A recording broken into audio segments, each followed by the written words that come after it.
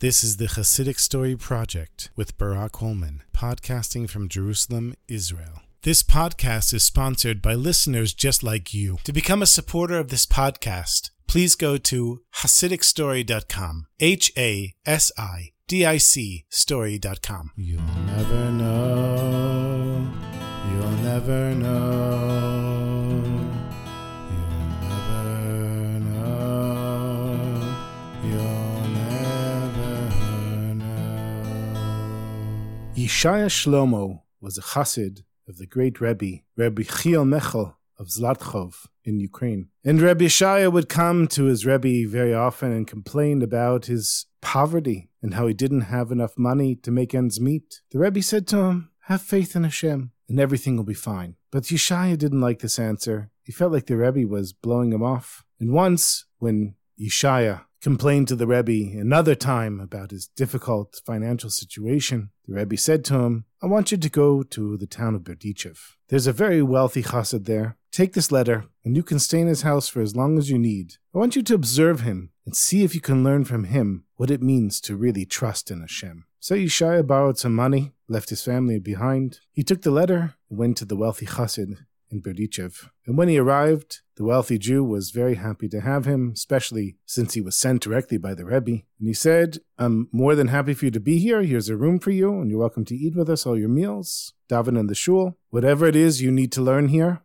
take as long as you need. My house is your house." And so Yeshaya, who had been poor his whole life, was all of a sudden living a life of luxury, eating meals like he'd never eaten in his life, sleeping in a bed. He never slept in a bed before. He always slept on a straw mattress on the floor. And all day long, Yeshaya would watch this wealthy chassid exchange huge amounts of money.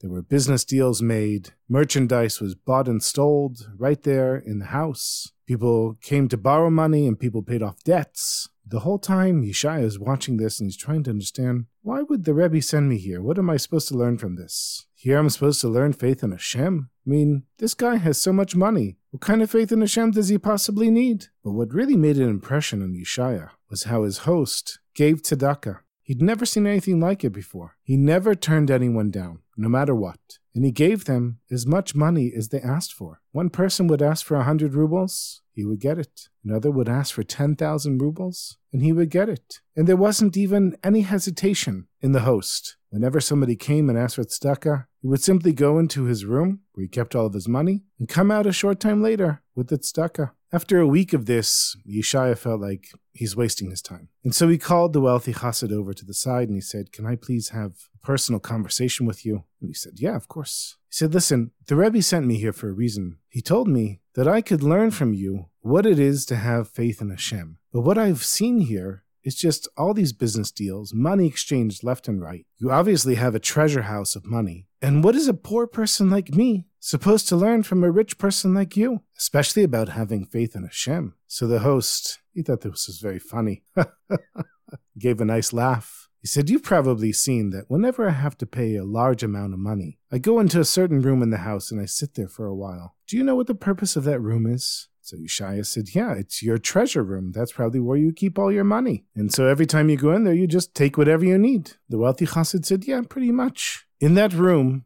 is where my treasure is to be found. So why don't you come with me this time and see how things work?" So Yeshaya was very excited because he wanted to see all these stacks of money and gold and coins and jewelry and who knows what else would be in this room.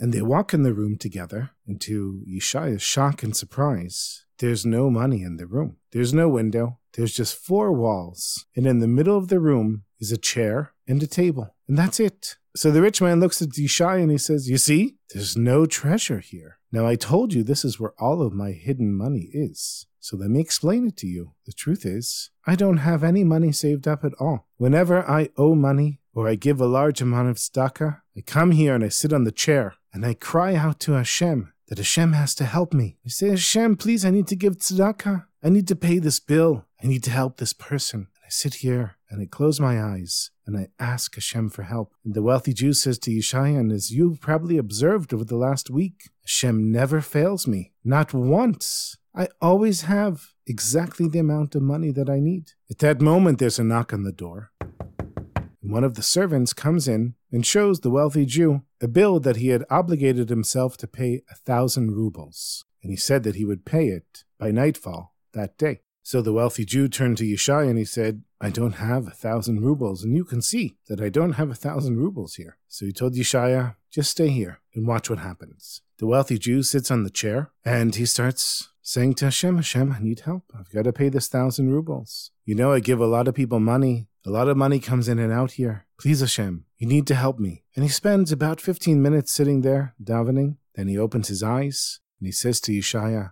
come, let's go outside and see what happens. And as soon as he leaves the room, there's a Jewish military officer standing there. He had come to speak with the wealthy Jew in private. The whole time Yeshaya is watching the conversation, and he told the wealthy Jew that he brought his life savings of 10,000 rubles because he's going off to war, and who knows what's going to happen. And he needs the money to be safe because back then there were no banks. There was no place for him to put his money. He said, I'm going to give you 10% for taking the responsibility of saving my money for me. And since I don't know how long I'll be gone, I want you to please invest the money as you see fit. And when I come back, Be'ezrat Hashem, in good health, I'll be able to collect the money from you. So the wealthy Jew turns to Yeshaya and he says, you see, this is how it works. Hashem can save you in a second. He said, now you've seen it with your own eyes. Go home, trust in Hashem, and don't worry about anything. And Yeshaya turns to the wealthy Jew and he said, but I don't have any money. How am I supposed to get home? The wealthy Jew says, I see you still haven't learned anything. So he gave him 200 rubles, which was well more than enough money to get him back home. And Yeshaya sets out on his way. And even though he'd only been there for a week, he realized that he had actually learned a lot about having faith in Hashem. And he was thinking about all the business deals that were done and all the tzedakah that was given. And then he thought, oy vey, look at the life I'm heading back to. With all of my financial problems, what am I going to do? And he said, wait, I'm not supposed to worry. He said, yeah, I'm just going to trust in Hashem. I have what I have. I have 200 rubles. It's a lot of money. And I'm going to be okay. And he decided, whatever Hashem sends him, he's going to accept it with joy. And then he felt like a heavy burden had been lifted from him. And he felt really joy in his heart. And he's walking around with this thought, working his way to the train station. And then he looks up and he sees two women being pulled in chains by armed guards, and a bunch of children running after them crying. And Yeshaya said to the guards, what's going on here? What did these women do? And these were clearly Jewish women as well. Their heads were covered and they were dressed modestly. And they were speaking in Yiddish. And the guards said that their husbands had rented property from the landlord, and they didn't pay their rent, and it's a big debt, and they're taking them off to prison. So Yeshaya said, well, how much do they owe? The guard said, 200 rubles, 100 each. Right away, Yeshaya takes the money out of his pocket. He doesn't even think about it, and he hands it to the guards. He says, let the people go. I gave you your money. The guards, they look at one another and they say, fine, we got our money. They let the two women go, and they ran as fast as they could and